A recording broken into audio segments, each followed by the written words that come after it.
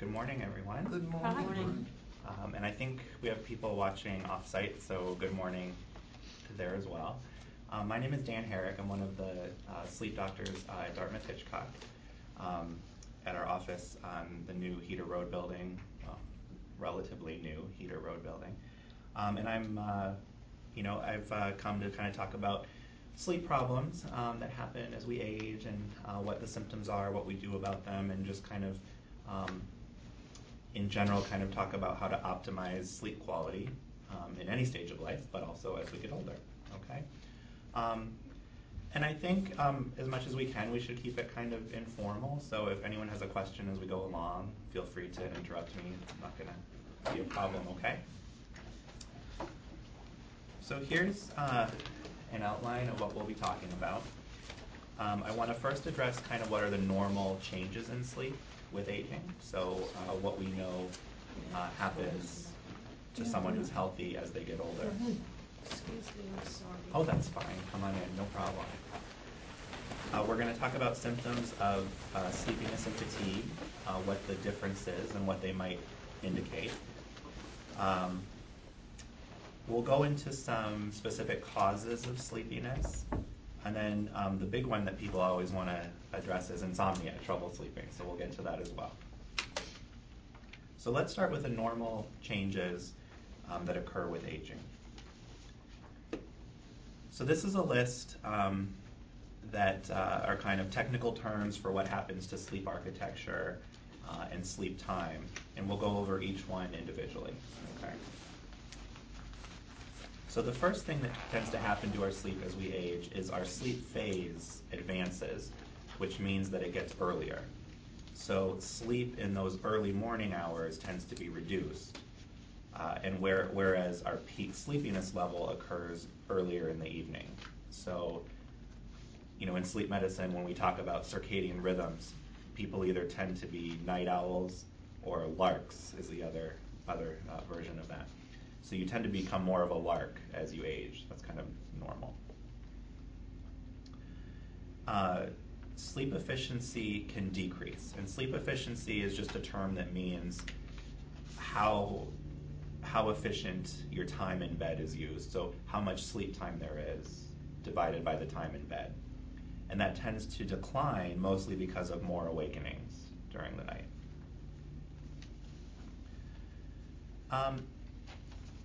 This one is kind of,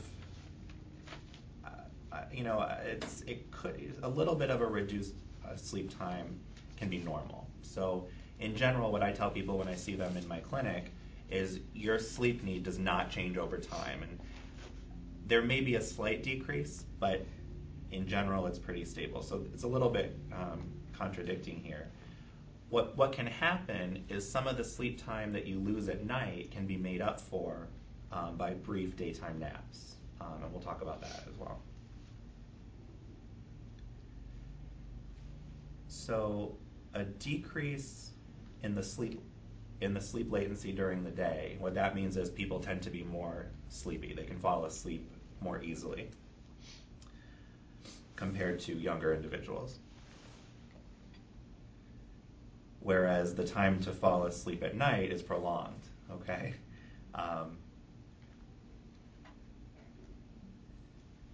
And then one thing that we calculate when we study people's sleep is we look at the different stages of sleep and how long it takes them to get to dream sleep.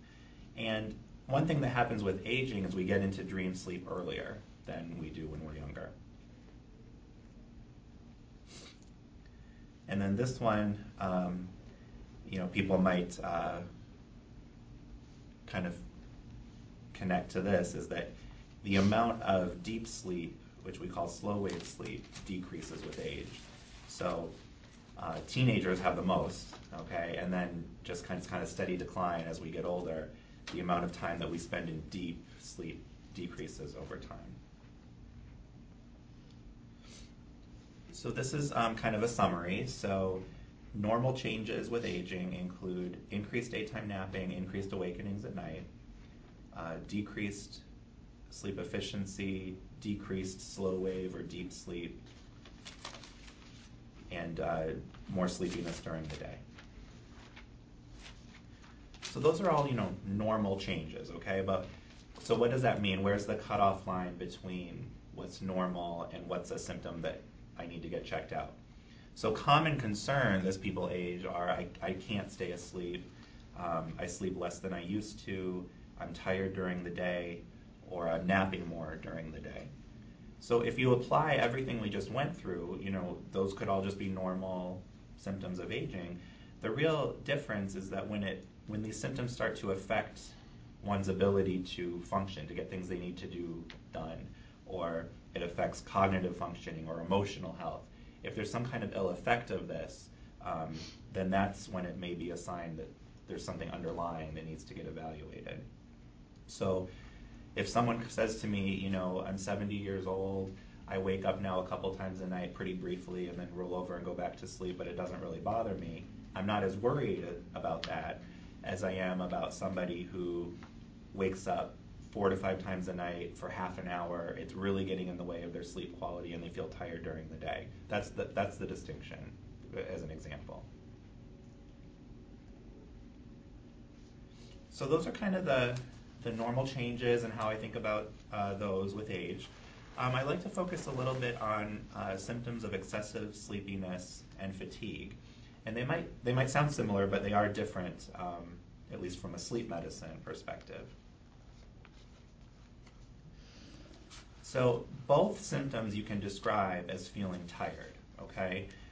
Sleepiness is kind of defined as the feeling that you are dozing off. You can't stay awake. So if you were to close your eyes, you'd be asleep like that.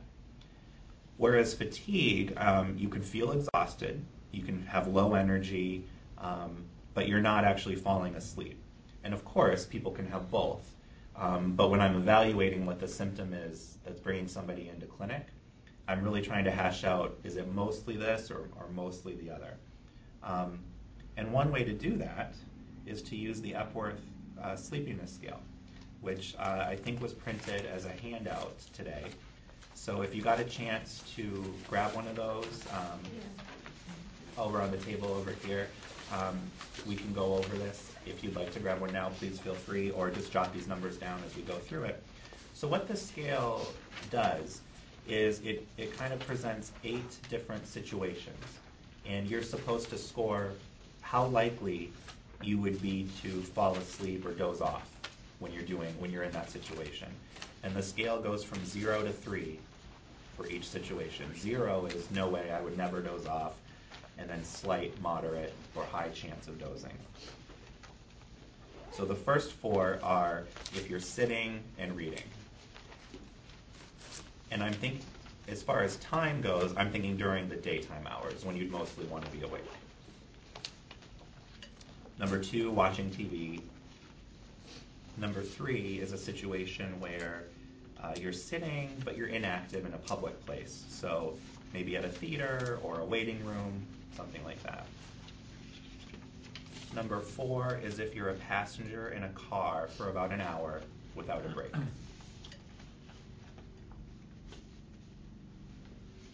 Number 5 is if you do get the chance to lie down and rest in the afternoon, what's the likelihood you'll fall asleep? Number 6, sitting and talking to someone. Number 7, sitting quietly after lunch. And number 8 is when you're driving, but you're stopped in traffic for a few minutes. So for each one of those situations, you can kind of think, what's the likelihood of dozing off? And then you get an ultimate score when you add all those numbers up. If the score is between 0 and 10, it's less likely to be a concerning sleepiness issue, okay? And of course, this is just a very quick and easy scale. Not everything's 100% here, but this kind of helps guide us in how we're assessing the problem. If you're between 10 and 14, there might be some mild sleepiness, and above 14 is definitely in the significant range. And it's important to know that, excessive sleepiness is not a normal sign of aging. So yes, people tend to be able to sleep more easily during the day than when they're younger. But if you score 14 or higher on this, that's something that warrants looking into, whether it's a sleep issue or a medical issue, okay? And I do want to take a minute here just to talk about drowsy driving, which is something that I counsel patients about all the time. You know, drowsy driving is a big safety issue. It's the second leading cause of car crashes. And when you think about it, if you're drowsy, it's kind of like driving intoxicated. Your reaction time is lower, your judgment's not as good. So the rules are really, if you feel drowsy or sleepy, you shouldn't drive. If you are driving along and you start to get that, heavy eyelid feeling, trouble staying awake, you need to pull over and either switch with another driver, get some caffeine if that helps, or find a safe place to pull over and nap for even 10 or 15 minutes. Those are the three things that will actually address the sleepiness issue. People give me a lot of little tricks that they use to keep themselves awake when they're driving, like rolling the windows down or turning the radio up, snacking. I've had patients say they slap themselves awake. That might be a temporary measure to kind of distract you, but it's not addressing the sleepiness in your brain, so you have to do one of these things. So it's important not to push through, and I don't want you to risk your lives, okay? So those are the symptoms. Let's talk. So if someone feels tired during the day, I ask a few more questions. We kind of figure out, is it more fatigue? Is it more sleepiness? If it's fatigue, kind of that low energy dragging through the day, that's a little bit of a harder one to pin down. That's less of what we think of as related to a sleep disorder, whereas it certainly can be. The list of things that can cause fatigue is probably pages and pages long. So really any medical condition, these are some common ones that can cause fatigue. And really the best treatment is to optimize the management of that condition. So if someone has cardiovascular disease, making sure that you're on the right medication regimen, that you're optimally treated is going to optimize the effect, or minimize, I should say, the effect that fatigue has. How do you distinguish between depression and anxiety? The difference between depression and anxiety. Depression we think of as so major depressive disorder is a disorder in mood.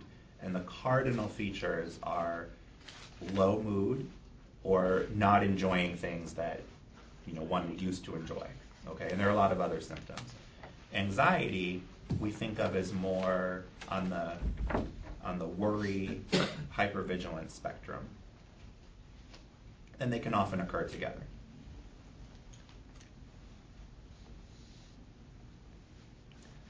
So those, the causes of fatigue are kind of broad and difficult to pin down. Again, if it's sleepiness, that's something that's a little bit easier to assess, at least from a sleep medicine perspective. So these are some of the causes of excessive sleepiness that I want to address today. One is insufficient sleep. Medications can certainly have side effects that cause sleepiness. Obstructive sleep apnea is a very common condition that we see that can cause sleepiness. And restless leg syndrome is common as well. So as far as insufficient sleep, it's important to know that we all are kind of born with our own specific need for a certain amount of sleep, okay? It's usually in the range between 7 and 9. People that require less than that or more than that are rare, okay? And everyone's different. I might be a lucky 7.5 hour sleeper, whereas, someone next to me, might be 8.5 or 9 hour. And you need that much to feel rested, okay? And that really doesn't change with age. So we talked about it's a little harder to consolidate that at night. Sometimes you have to make up for it with some naps during the day. But one thing the first thing I think of actually when people are sleepy is, are they getting enough sleep? If you're getting 4 hours a night, there's your answer. Let's figure out how to improve that.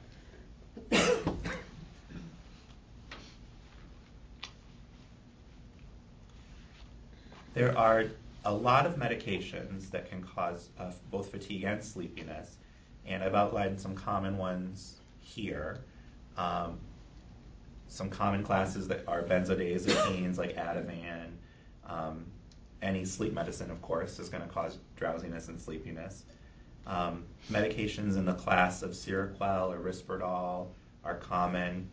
Pain medicines like OxyContin or the opiates. A lot of people are on beta blocker medications for high blood pressure or cardiovascular issues. Over-the-counter agents like Benadryl and allergy medications. And then there are some antidepressants that are pretty sedating as well. And alcohol is another one that's sedating. So another thing I do when I'm evaluating someone with sleepiness is I carefully review their medication list and make sure that they're either on the minimum amount of sedating medications, or if they are, they're taking them at the right time to try to minimize that effect. And of course, I mean, some of these medications you may need, okay? But we want to make sure that we're identifying that you're on the minimal effective dose and you're taking it at the right time.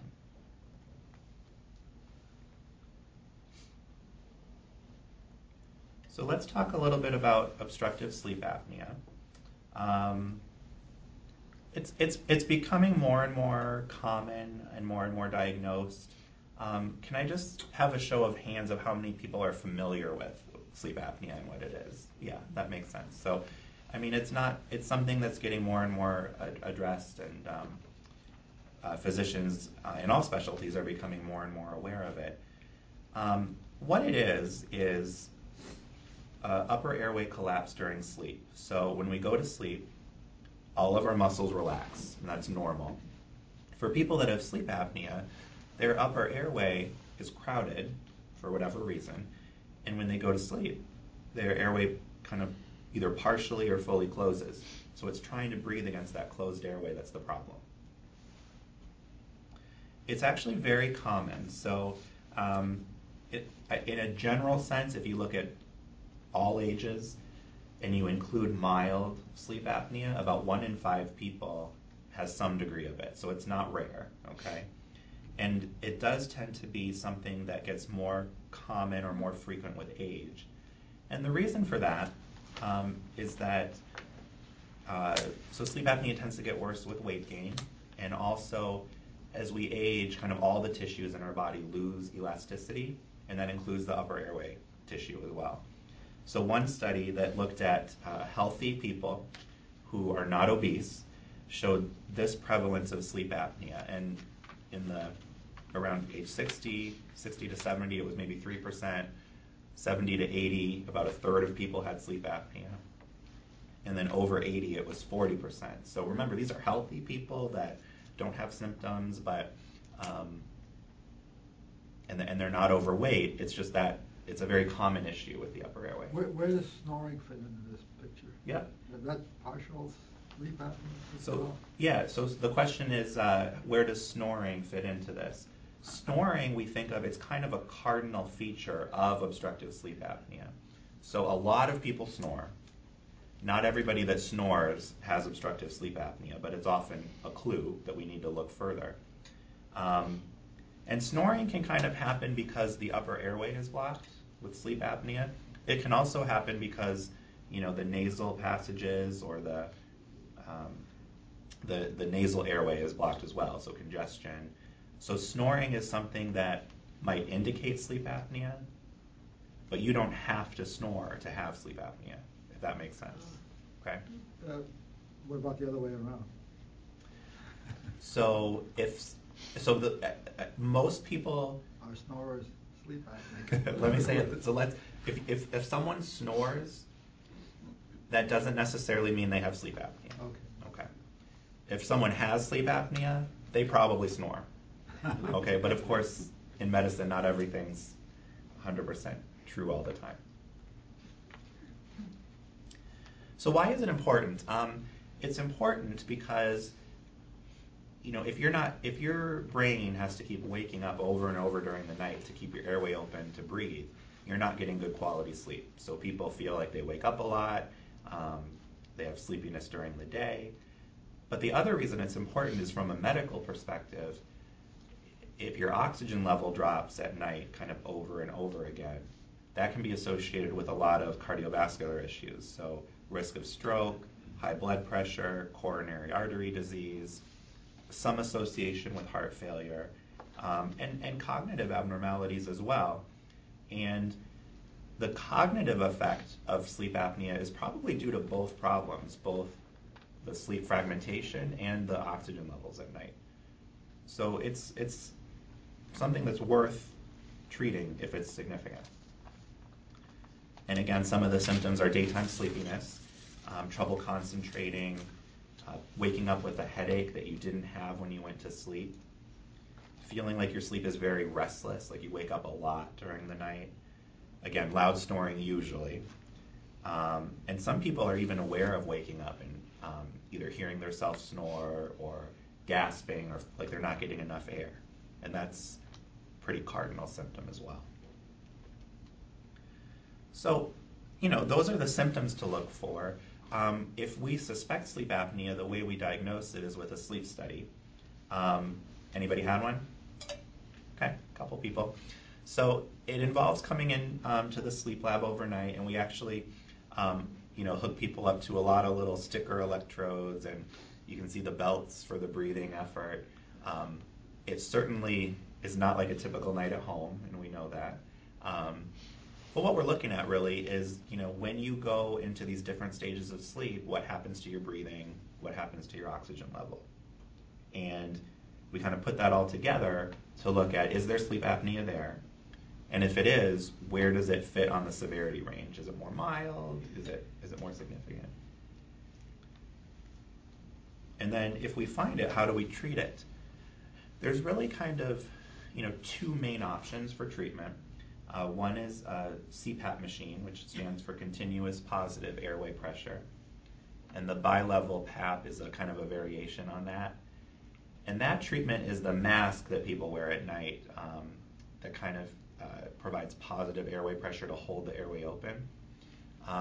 It's a very good therapy. It's very effective. The downside is getting used to sleeping with it. Another option for some people is what we call oral appliance therapy, where you go see a dentist and they fit you with a bite guard that kind of pushes your jaw forward to keep the airway open that way. It requires to have kind of good dentition for the appliance to anchor to. And then people sometimes ask me about surgeries for sleep apnea. They do exist, and it involves taking some tissue out of the throat, sometimes even moving the jaw forward, pretty invasive. It tends not to be our first line treatment for a lot of reasons, but it is on the table as an option. And then when people, kind of what are things that we can do to improve our breathing at night, avoiding alcohol before bed because that makes sleep apnea worse.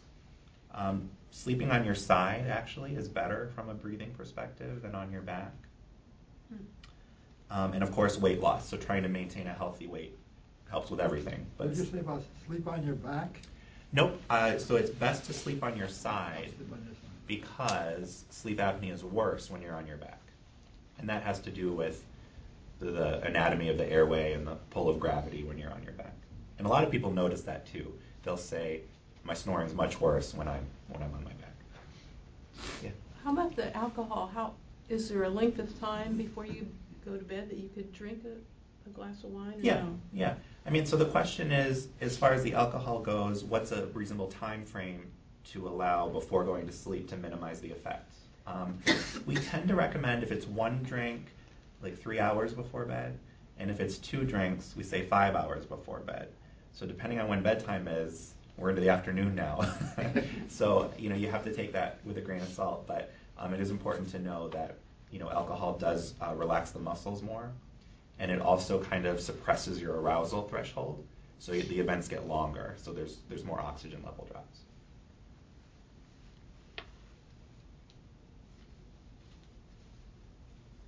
So, and again, to put this into context, the sleep apnea, we're covering that as a potential cause of daytime sleepiness.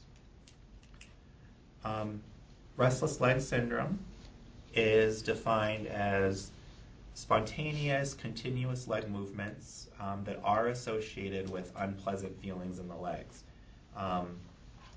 People describe an urge to move the legs that kind of just builds up and doesn't go away. Symptoms tend to be worse at night. And if you do move your legs, the symptoms kind of go away, at least for that time that you're moving. And a lot of people describe involuntary jerking movements of the legs, which occur during sleep. One important point about restless leg syndrome is that someone can't have restless leg syndrome without symptoms. So if you have restless legs, you will feel the discomfort and the urge to move. I have some patients that come in and their bed partner is trying to diagnose restless legs based on their movement at night. And that's not, no, if they're fine and they don't have symptoms where they're kicking a lot, that could be a different issue, but it's not restless legs, okay?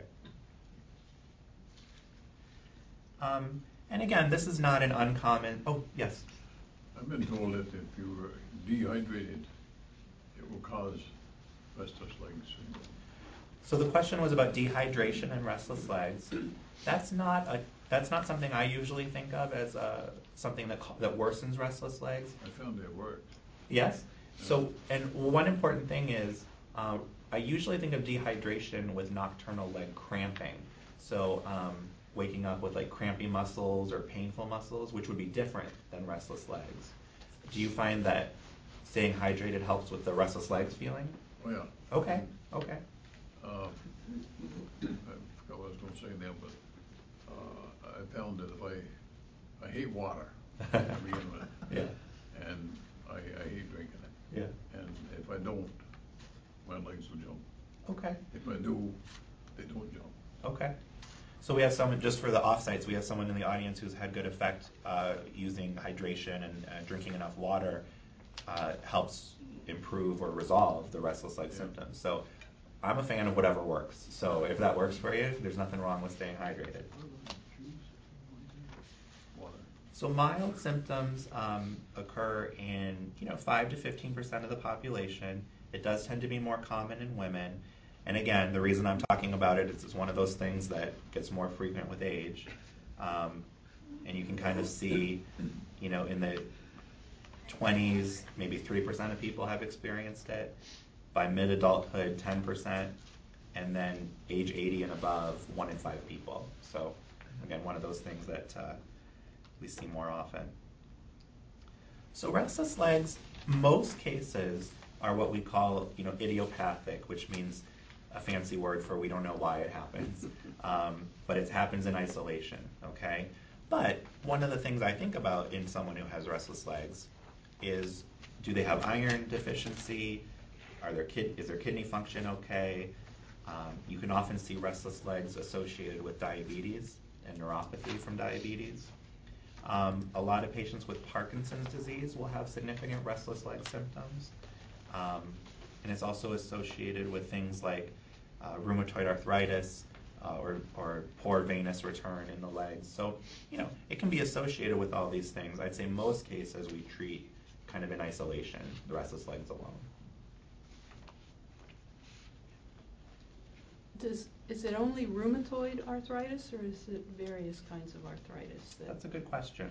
As far as what types of arthritis, I would say I often see restless legs associated with osteoarthritis as well, other kinds. So I think that any pain symptoms really in the lower extremities can be associated with the restless legs feeling. So it's often an overlap of symptoms.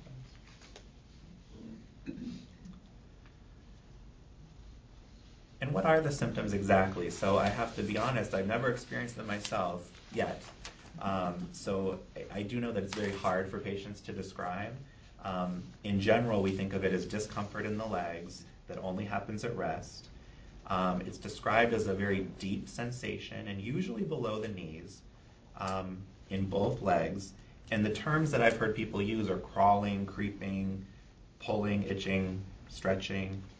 Tends to be worse at the end of the day, and often when people lay down to go to sleep, right when you don't want it to happen, right?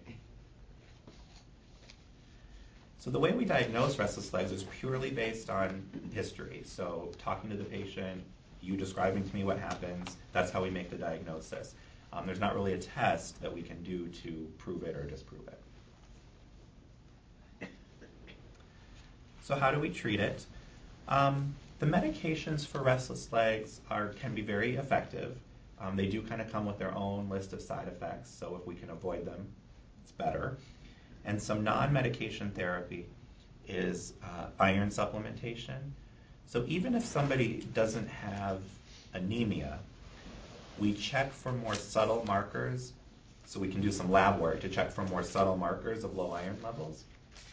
And if those are low, just replacing iron with an over-the-counter tablet can be really effective to improve the symptoms. Sometimes we recommend activities that are kind of cognitively or mentally engaging, almost like a distraction technique to reduce the symptoms when people are bored. This one's definitely true. Avoiding caffeine, nicotine, and alcohol. Those are all big triggers for restless legs, for some more than others. Yeah. Does that mean 3 hours before bed, or does that mean it kind of totally? Yeah. So the question is how much to avoid alcohol. It depends on the person. I have some people who, as long as they have alcohol earlier in the evening, they do okay with their restless legs.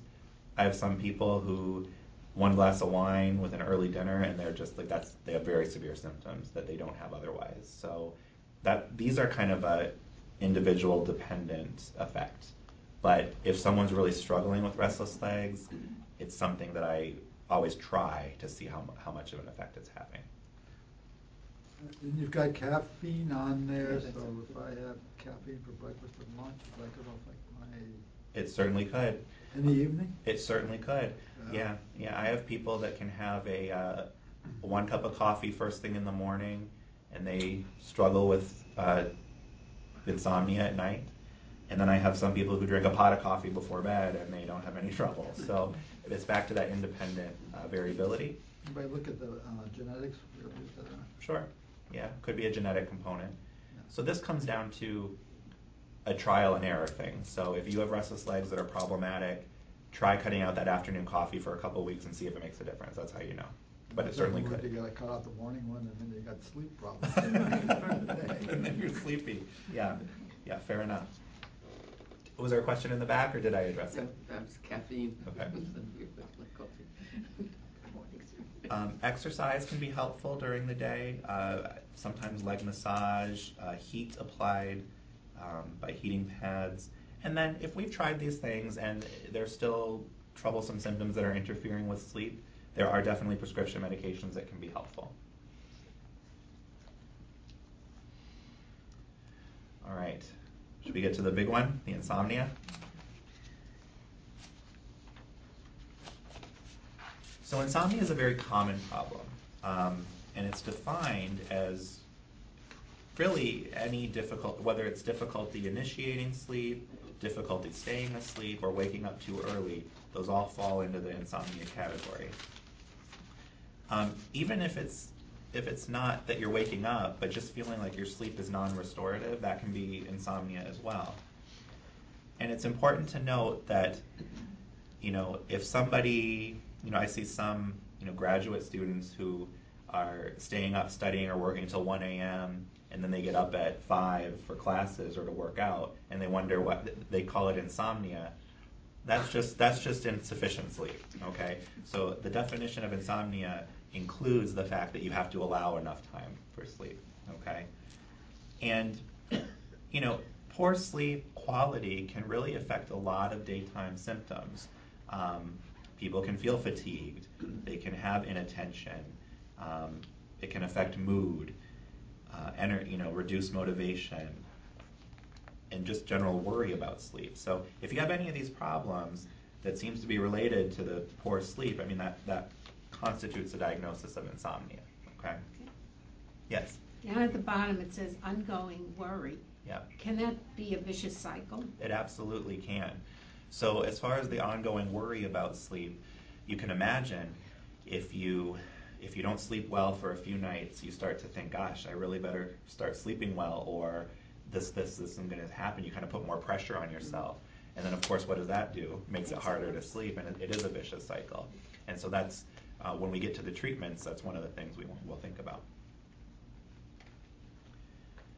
So again, insomnia is very common. It's one of the most common medical concerns that patients have. And about 10% of people will develop chronic insomnia at some point, which lasts for more than a few weeks.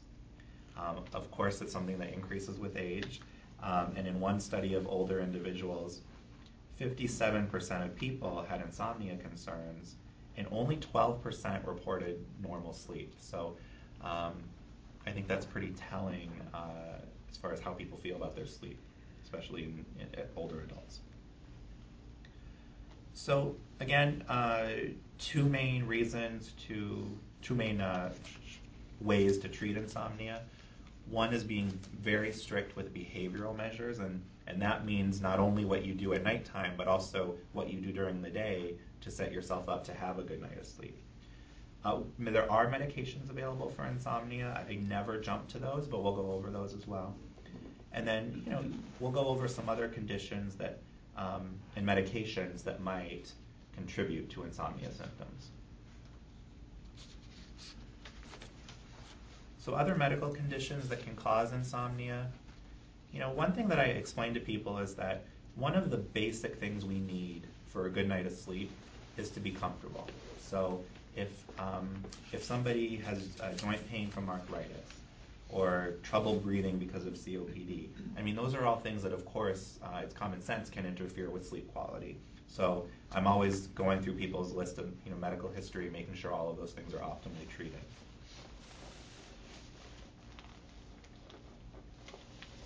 And as far as medications go, these are some examples of both prescription or non-prescription drugs that can induce sleep problems. So alcohol is something that, it is a sedative, okay? So it makes you sleepy initially, but that only lasts for a short period of time. So usually what alcohol does is it kind of makes people sleep the first part of the night, and then the second part of the night, their sleep is completely fragmented and disorganized and not restorative. So I consider alcohol an insomnia promoting agent. Caffeine, of course. Some nasal decongestants, like nasal sprays, have drugs that can increase wakefulness. Smoking is a big one. So that people shouldn't smoke around bedtime or at all. And then thyroid hormone, if the thyroid's kind of overcorrected, that can cause insomnia as well.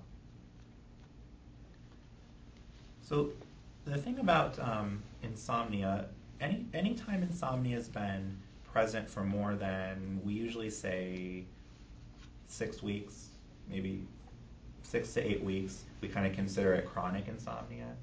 And there's almost always a component of what we call conditioning or behavioral insomnia. And what that means is your brain kind of gets in the habit of sleeping that way. And what leads to that?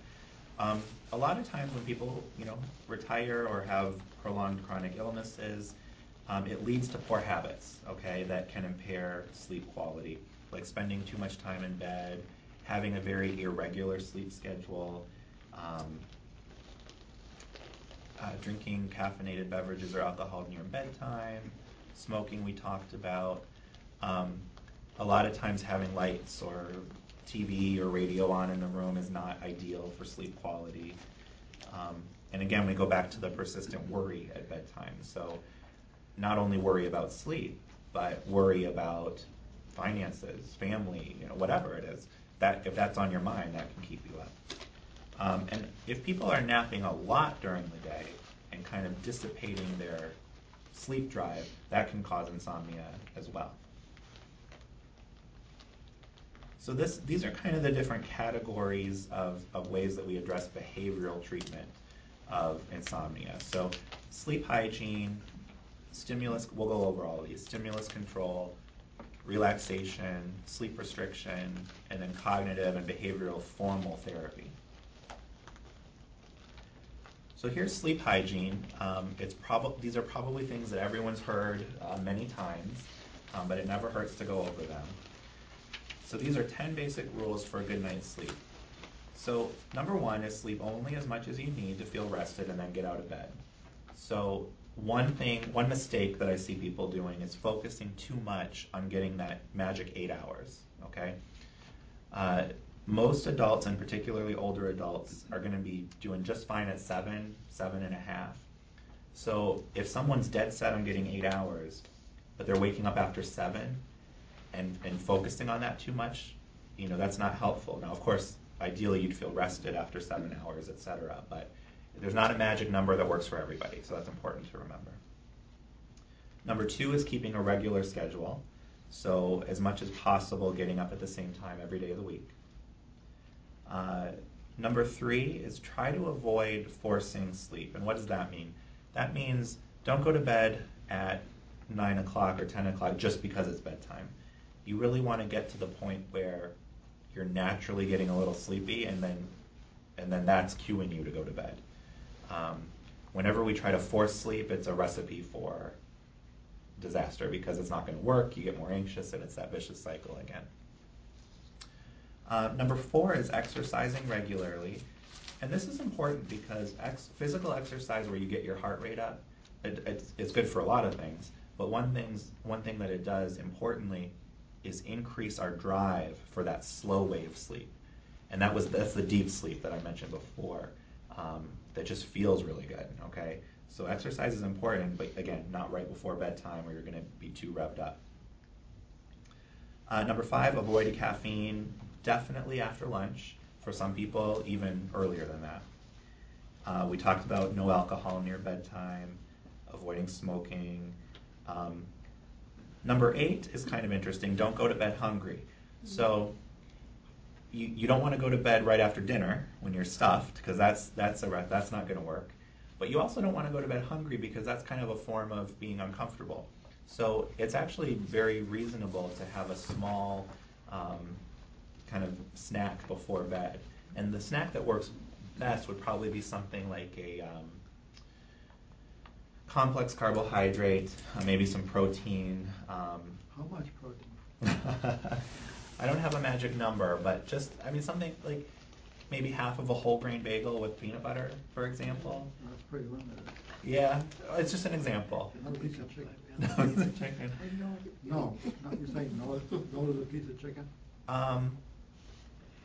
It's going to be individual dependent. Chicken's probably a little bit much. I'm thinking more of like whole grain crackers. Peanut butter and crackers, yeah. Okay. Yeah. Is that too heavy? No. I find that cocoa helps me. Yeah. I have insomnia. It's getting worse and worse as I get older. I just dread going to bed because I know I'm not going to be able to get to sleep. Mm-hmm. And often I have to take something to sleep. Mm-hmm. But if I'm having trouble, there's no point in lying there tossing around. And for me, if I just get up and make myself a cup of hot cocoa and sit down and drink it slowly, it helps. Mm-hmm. I don't know why. Yeah. So a member of the audience mentioned that hot cocoa seems to be something that is soothing or helps kind of in the evening, and that's, again, if that works, I'm for it. But again, the key is don't go to bed hungry. You want to adjust the bedroom environment, so the bedroom should be cool, quiet, and dark. Okay. And then this number 10 is a kind of funny one. Deal with your worries before bedtime. What the heck does that mean? So, a lot of times people are very busy during the day, and then that time before bed is when they finally have a chance to just kind of sit down and go over everything that happened or anything they need to do for tomorrow.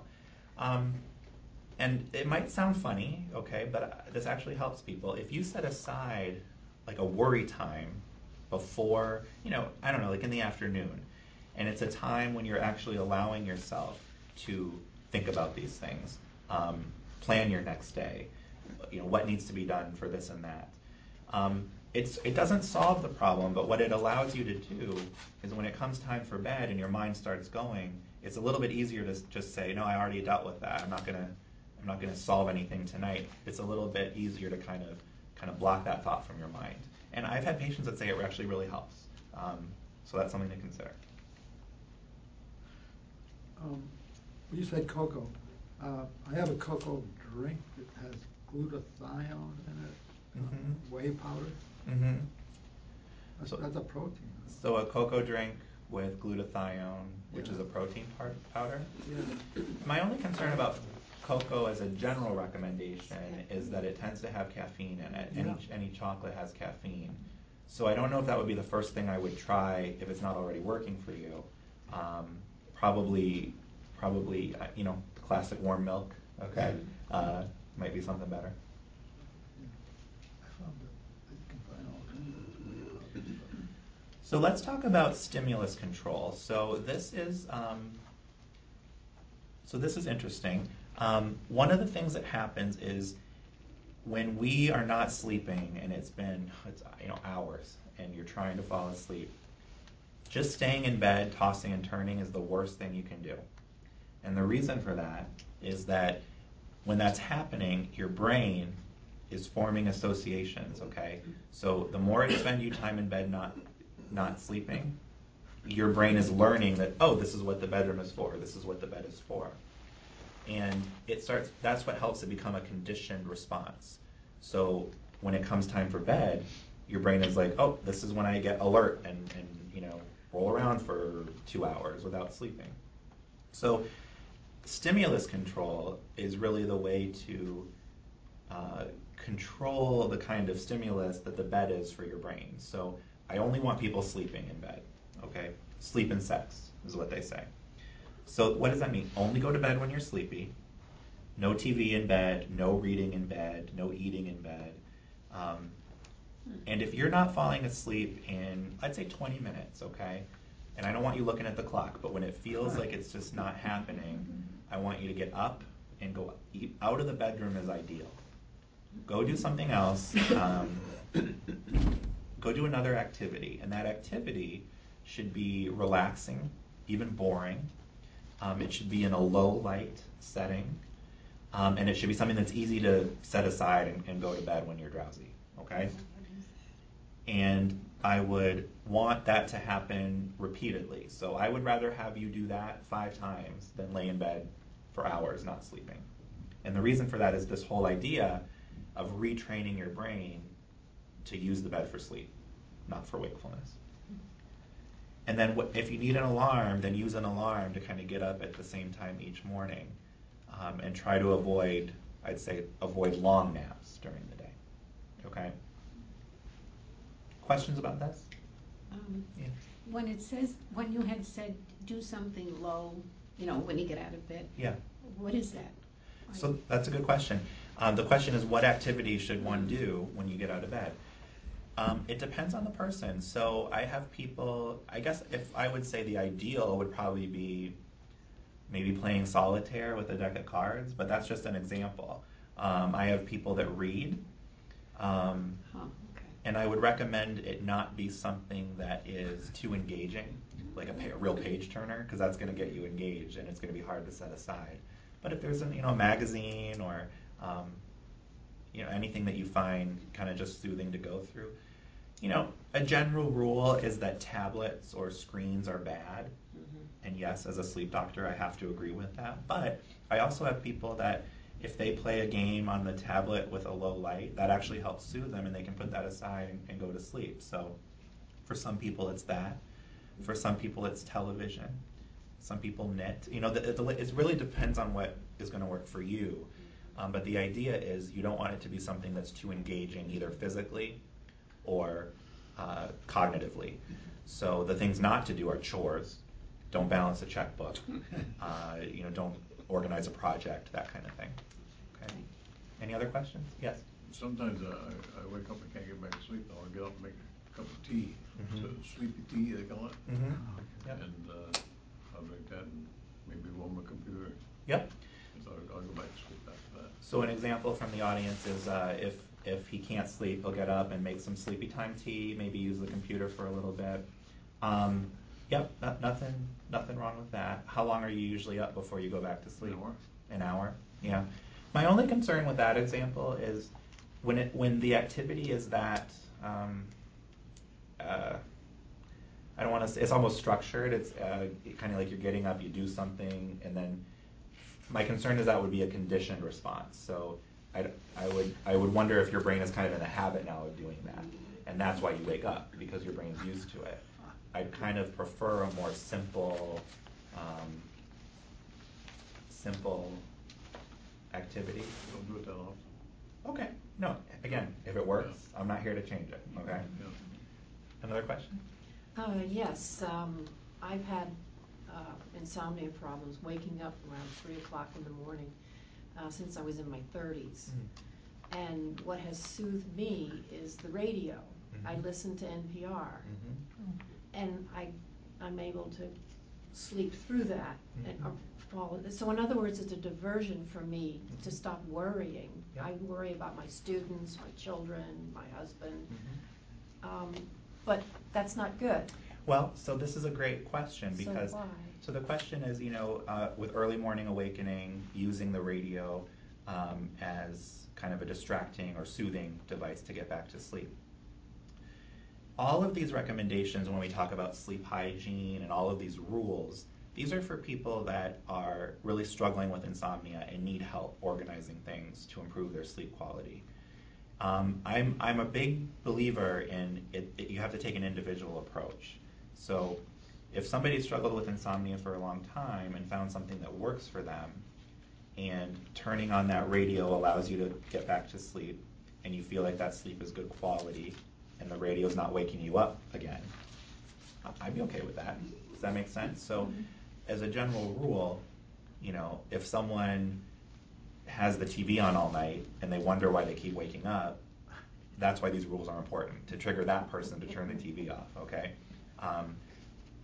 But these are general rules, and then we have to apply them on an individual basis, and that's part of the therapy of insomnia. I think from a purist perspective, the radio is something that is continuing to put out sensory stimuli when you're asleep and maybe interfering with sleep that way. But again, does it work? Unless they're talking about someone, who's Yeah. screaming, fighting. Yeah, yeah. That's a problem, because Right. that does wake you up. Exactly. And it makes my dog very happy. I also have another question. The do not take a nap during the day, but the previous slides are talking about you getting sleep by napping during Yep. the day. Yep. And I didn't think that you could accumulate X number of hours Yep. by counting those naps during the day. Yep. That's a good question too. So the question is about, what is the deal with daytime naps? Are they good or are they bad? Because there's kind of been conflicting recommendations. Brief restorative naps that happen before, by early afternoon are completely healthy and okay if they're not impacting sleep at night. So the naps that I'm talking about are people that have a poor night of sleep and then make up for it by sleeping 3 hours in the day. That will absolutely dissipate some homeostatic sleep drive and impact, it'll become a vicious cycle. So, as far as, getting an X number of sleep, you can actually get too much sleep in the day and then have that affect sleep at night. Yes. So you've mentioned sleep hygiene. Yeah. And one of the things I noticed that when I was working, at a career job, I would, in the evening, shave and, sort of get myself personal hygiene issues. And then when you get up in the morning, you kind of whip through things. Yeah. Retiring, now I can wait till the morning to shave. Uh-huh. Then you're waking up, you're itchy, feeling quite right. So I found that going back to my old routine helps. I mean, you're just going to bed feeling clean, and as you were saying earlier, under the comfort section, I guess. Yeah. That's one thing that I found for me. If I went back to that, it worked out better. Yeah, absolutely. So a good example of really, when people think of insomnia, they're thinking of what happens between 10 and 6 10 p.m. and 6 a.m. But you have to think about what you're doing during the day, what you're doing before bed to optimize your sleep quality. Yes. I was just going to share that as the last few years have gone by, I wake up more and more during the night. I used to be but now it's like 2, 3, 4 times a night. And one of the things that has really helped, I've taken yoga for many, many years, and I never thought of applying the breathing practices to my getting up during the night. But boy, I had surgery this year, and my yoga instructor said, why don't you try this? Because I had to get up and take painkillers during the night, and then I couldn't go back to sleep, and in pain and I'm not sleeping, and then, you know, your mind's racing. Yeah. And that has been a huge help. Yeah. Yeah, well, thank you If for... you focus on the breathing and your mind kind of goes blank. Yeah, absolutely. Yeah. So just a story from the audience about using yoga or specifically breathing exercises to help relaxation. And we'll actually get to that next. You know, as far as the evidence that's out there, so like what studies have been done that helps with insomnia, sleep hygiene isn't really helpful. So me sitting here telling you the rules, that's not very helpful. But the things that have, what does have a lot of good evidence are relaxation techniques, including breathing techniques, and progressive muscle relaxation. So thank you for sharing that, and we'll get to that as well. I think, next slide. Thank you, perfect segue. So a couple different relaxation techniques to kind of mention. So one is progressive muscle relaxation, and there's good evidence that this is helpful for insomnia. And the procedure here is to relax one muscle at a time until you get through your whole body. And what you do is you contract the muscle for 1 to 2 seconds and then relax, and then repeat that several times. And I think the idea there is to kind of, you know, help your body distinguish between tense and relaxed state, so that you're tensing and relaxing, and then you do that throughout your whole body. So start with your face, jaw, neck, kind of move down the body. And that's very helpful for not only physical relaxation, but it helps with mental relaxation and somewhat of a distracting technique as well. And then the second example is the, you know, what we call the relaxation response, which really has to do with the breathing. So you kind of just lie comfortably. You want to establish a very relaxed abdominal breathing pattern, and, you know, again, try to direct your mind away from these everyday thoughts to something more neutral. And that's going to be easier if you've had your worry time that I told you about. So sleep restriction therapy. We'll talk about this. This is something that is often done as part of a course of cognitive behavioral therapy for insomnia. So sometimes when people have really struggled with insomnia and they've done all these things and they're still having trouble, we'll actually prescribe a course of seeing a therapist over the course of maybe 3 months, let's say, to work on their sleep pattern and sleep scheduling. Sleep restriction therapy works on the basis of, one of the things that people do if they're not sleeping is they think that, well, I'm just going to go to bed earlier, try to get more sleep.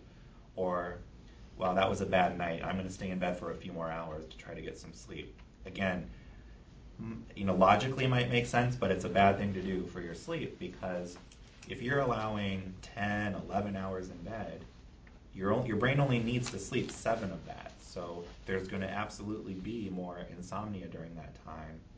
And then it starts off the vicious cycle where you're spending time in bed awake, and it's hard to control. So we'll kind of go through the procedure here.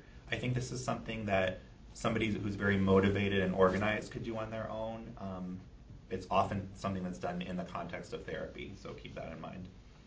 So what you do is you keep a sleep diary for about a week. And there are sleep diary handouts on the table over here. And what that means is, I mean, don't spend too much time on it. It doesn't have to be a work of art. But, you know, a couple minutes a day, jot down when you went to sleep, when you woke up, if you napped, that kind of thing. And then you want to calculate your average sleep time per day. And then that's going to be your sleep window. So what's an example of that? If you keep a week of information and you go calculate how much you're really sleeping per day, and let's say it's 6 hours, okay? You're going to set that as your sleep window. So to set your sleep window, you say, okay, well, when do I want to wake up? In this example, it's 7 o'clock. So on average, I'm only getting 6 hours of sleep a day. I need to be up by 7 in the morning. So that's going to mean your sleep window is 1 a.m. to 7 a.m. So you have to stay up until 1 a.m., okay?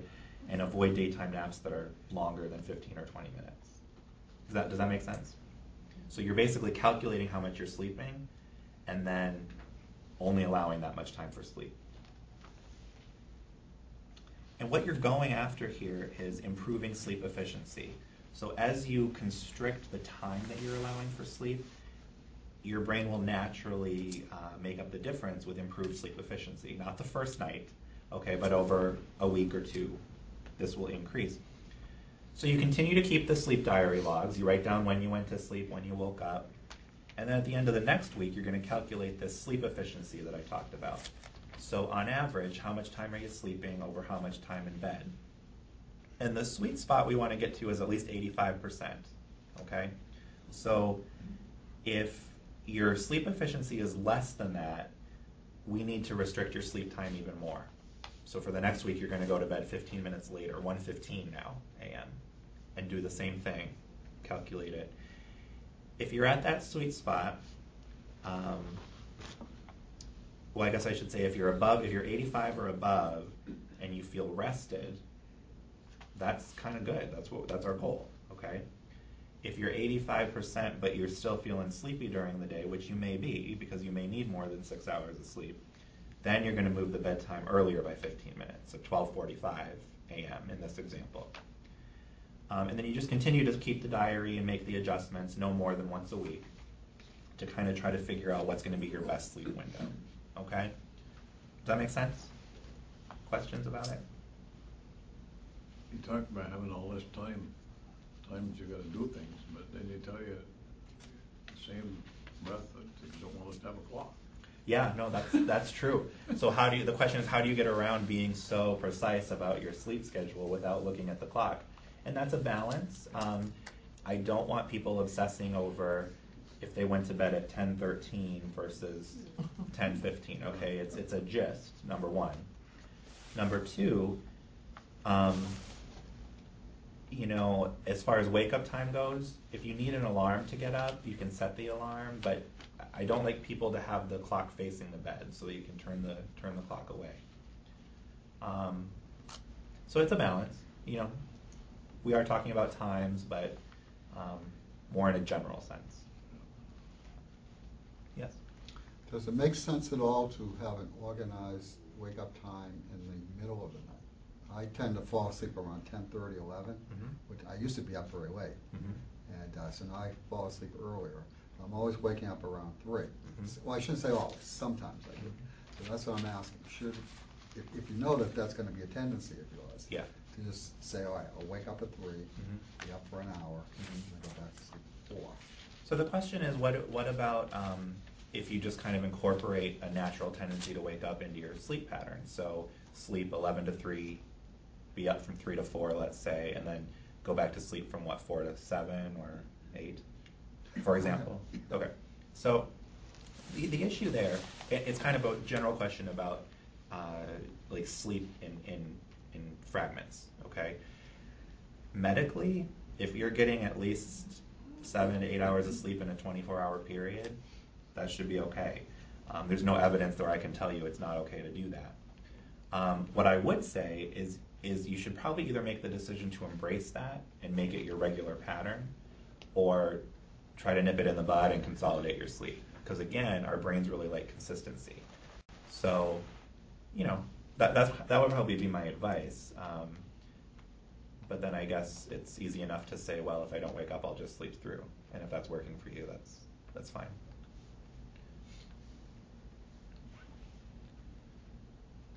And then just a word about cognitive behavioral therapy, which is the formal therapy we talked about, where we refer people to see a therapist and work on their sleep.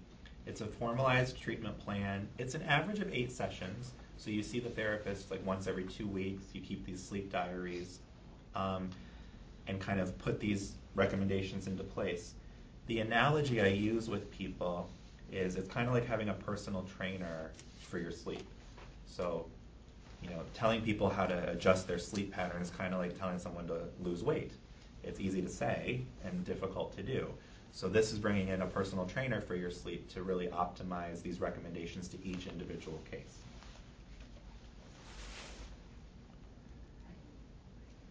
Let's talk a little bit about medications for insomnia. So medications or pharmacotherapy is another option that we have to treat insomnia. They can be a helpful tool. I don't consider them the best treatment for chronic insomnia, and the reason for that is, if you happen to be lucky enough to find a medication that works for you, it ends up being something that's helpful, but then if you stop taking it, the insomnia comes back. So it's kind of like you're covering up a problem and then being chained to kind of taking this medication for the rest of your life, or for a long time. And there are side effects of these medications, and then there's also the risk of your body getting dependent on it, or even psychologically getting dependent on the medication. General considerations are you shouldn't take sleep aids with alcohol. You want to be careful if there's any kidney or liver issues, because the medicines will be metabolized more slowly. And if you do have any potential symptoms of sleep apnea or any risk factors, sedative medications can make that worse. So it's important another reason to maybe get that evaluated first. I do tend to discourage over-the-counter sleep medications, mostly because people don't find them helpful for very long, and they tend to be associated with side effects like urinary retention, confusion, sedation in the morning. So as a general rule, I don't recommend those. And I never recommend alcohol for sleep. So what can be the adverse effects? So the idea is you're using it for sleep, but if that goes a little bit too far and causes over-sedation or grogginess in the morning, that could be a side effect. These medications can impair cognitive function pretty substantially, and delirium goes along with that, kind of confusion. Some of the medications have been associated with sleep-related behaviors that people don't remember, so that can be a little scary. Problems with balance and falls or fractures is a big concern of mine with these medications. And then, maybe the medication helps with sleep, but then it's really kind of keeping you down for the rest of the day, and that's not good either, okay? And the reason this is important is there was actually a really well done study that kind of looked at many smaller studies, and they looked at populations of people over the age of 60, which I don't think is particularly old, but that's the age that they used. And, with the sleep medications, there was a slight improvement in sleep quality or total amount of time that people slept. But if you look at how significant those benefits were versus the big increase in side effects, it just was really clear that on a statistical level, these medications aren't worth their risk, okay? Now that's not to say that there might be an individual case, and there are, where I'll use a medication, but it's important to know that data, okay, when you're making that decision. So I just want to kind of go over a best approach to insomnia, just to kind of summarize everything we went over. So if you're somebody who's really struggling with insomnia or looking for some guidance, number one, either talk to your physician or make sure we're not missing any medical issue or mental health condition. Come see us in the sleep clinic if there might be another sleep disorder that I mentioned, and go over your medication list to make sure that that's not contributing, okay? So once you get that done, I would take a couple of those sleep diary handouts and work on the behavioral recommendations that we went over today. And if those attempts are unsuccessful or minimally helpful, then consider seeing us for a sleep evaluation, where we will thoroughly kind of go through your sleep history, symptoms, and come up with a plan. And number four, medications have their place, but I usually recommend them short term, and you want to be just especially vigilant or careful in adults over the age of 60. So I think this is the end. So we kind of covered normal sleep changes that occur with aging. We kind of distinguished sleepiness from fatigue, and hopefully you got a sense with your Epworth scales there. Causes of sleepiness, you want to make sure you're getting enough sleep. Look at your medication lists. Sleep apnea and restless legs are very common, so that's something that we can help treat if your primary care doctor would like help, or you can see the primary care doctor as well. And then insomnia, we kind of spent a lot about the behavioral ways to treat it, and then there are some medications. So that's the end of the presentation, but I'm happy to take any questions or comments. I did a sleep test once. years ago, and with all of that intrusive testing stuff going on, I didn't get a wink of sleep, so I don't know what came out of it. Yeah. They said, oh yeah, we got the information we need. Are you kidding me? Yeah. So the question is a very logical one, which is, during a sleep study, if you're hooked up to all these wires and belts, how do you expect to study sleep accurately? So it's important to know that on a sleep study, we don't need 8 hours or 7 hours of sustained sleep. I would say, sleep apnea is one of those things where we see it once you fall asleep. So I'd say if there's a half hour or an hour, there's probably enough information there. And I would say 98% of the time, our patients that come in, we get enough information on the sleep study to know where to go from there. In cases where that's not people don't sleep at all, and it does happen, sometimes we'll consider using a sleep aid for the night of the study. In some cases, a home sleep test might be appropriate. A home sleep test is a little unit that you actually use at home. It's a much more limited version, but for some people that can be appropriate. So it's a reasonable concern, but it's rarely something that we see. Usually we get enough information. So how do you work all this in with your sleep partner? You've got two people in the bed, you've got one person that's maybe having a problem, somebody else that doesn't. You're trying to make all these changes. I've got to imagine that there are issues. Yeah. So the question is, how do you fit all these recommendations or changes in dealing with a bed partner? I think that's something that has to be considered. Are you talking more about like the scheduling issues or the scheduling, if we do or like just things like my wife in particular, you said the tablet. She likes to wake up about the same time I do, and she's over there playing a game. Yeah. And it doesn't actually bother me, but I can imagine for some people, just listening to your discussion, those types of things work. Right, especially when we fall back on that. Well, it's just depends on the individual, right?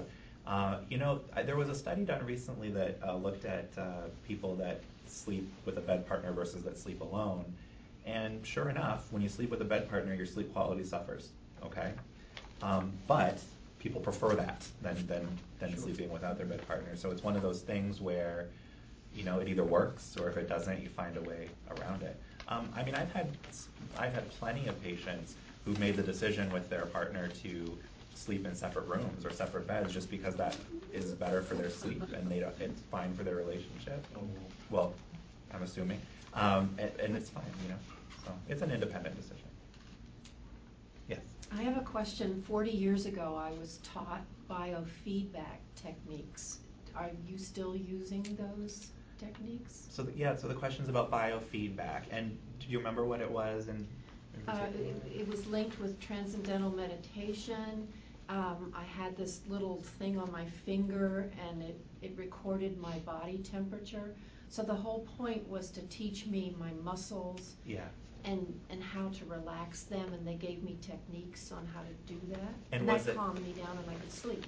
And what were so it was body temperature, was it ever like heart rate or brain waves or anything like that? No brain, I have no brain. So biofeedback is interesting, and it's not something that we use commonly today. And what it is it's a way to kind of have immediate feedback from an objective sensor. So whether that's body temperature or heart rate or sometimes brain waves, to kind of see the effect of breathing exercises or relaxation exercises. And it's almost a way to teach someone how to relax. Yes.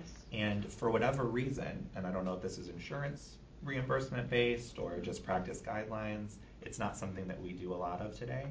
But I think one could probably get a similar effect with practice. So the relaxation exercises that we talked about with muscle relaxation or breathing, it really is a skill, and it's not something that you just do once and expect it to work. It takes practice. So it's a good therapy for insomnia. We probably should do more of it, but Did it help you?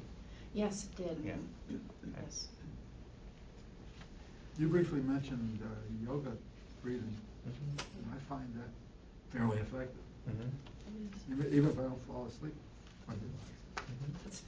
Yeah, regular attention to breathing and deep breathing is important for not only, insomnia and sleeping, and also anxiety during the day, managing stress.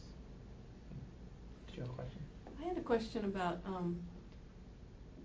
when I did the sleep study, I had an opposite experience. I thought I slept great. Mhm. I thought, what a great night's sleep I got. And then I found out that I had mild to moderate sleep apnea, Mhm. even though I thought it was a great night. So now I seem fine. Some of the symptoms have decreased. Yeah. Do a lot of people go around without having any idea they've got sleep apnea and they don't have any symptoms and they still have it, and Mhm. it's detrimental to the rest of their health? Sure. Yeah, so the question is about, I think you kind of hit on two things. One is night-to-night variability. So, does a good night in the sleep lab, what if that's not a representative night?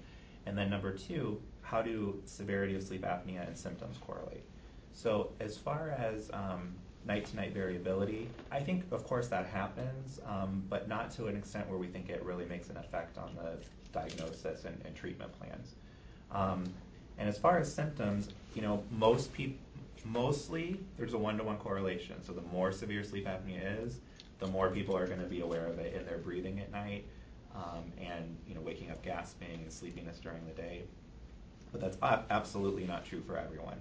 I see some people that feel completely fine. They feel they sleep perfectly. They deny any sleepiness during the day, and then their sleep apnea is very severe, like scary severe, okay?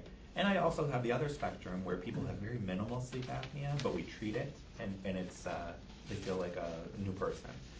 So those are the outliers, okay? But they exist. And so that's why I tell people it's important. Yeah, and again, from my perspective, if there are any concerns about sleep apnea or sleep-related breathing, doing the test to know what's there is important. Because if it is mild, or maybe even mild to moderate, and you're feeling okay, we might not recommend any treatment.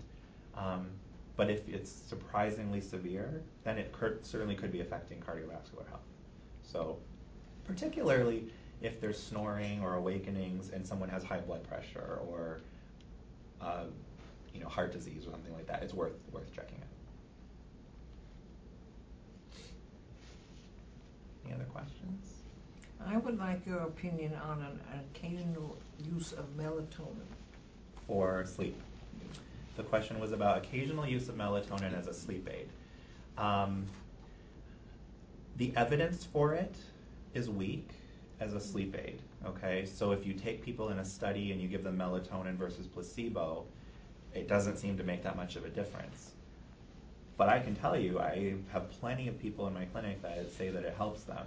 And there's really not a lot of risks with it. It's pretty safe. That's what I was curious about. Yeah.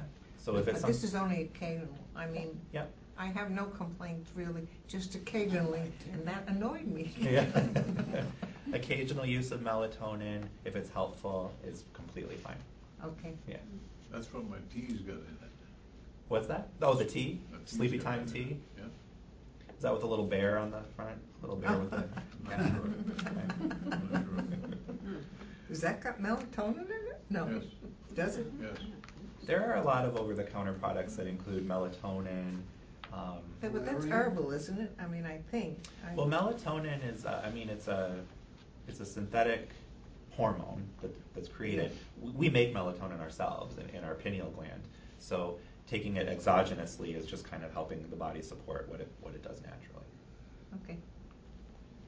Thank you. There's another one, valerian, I think.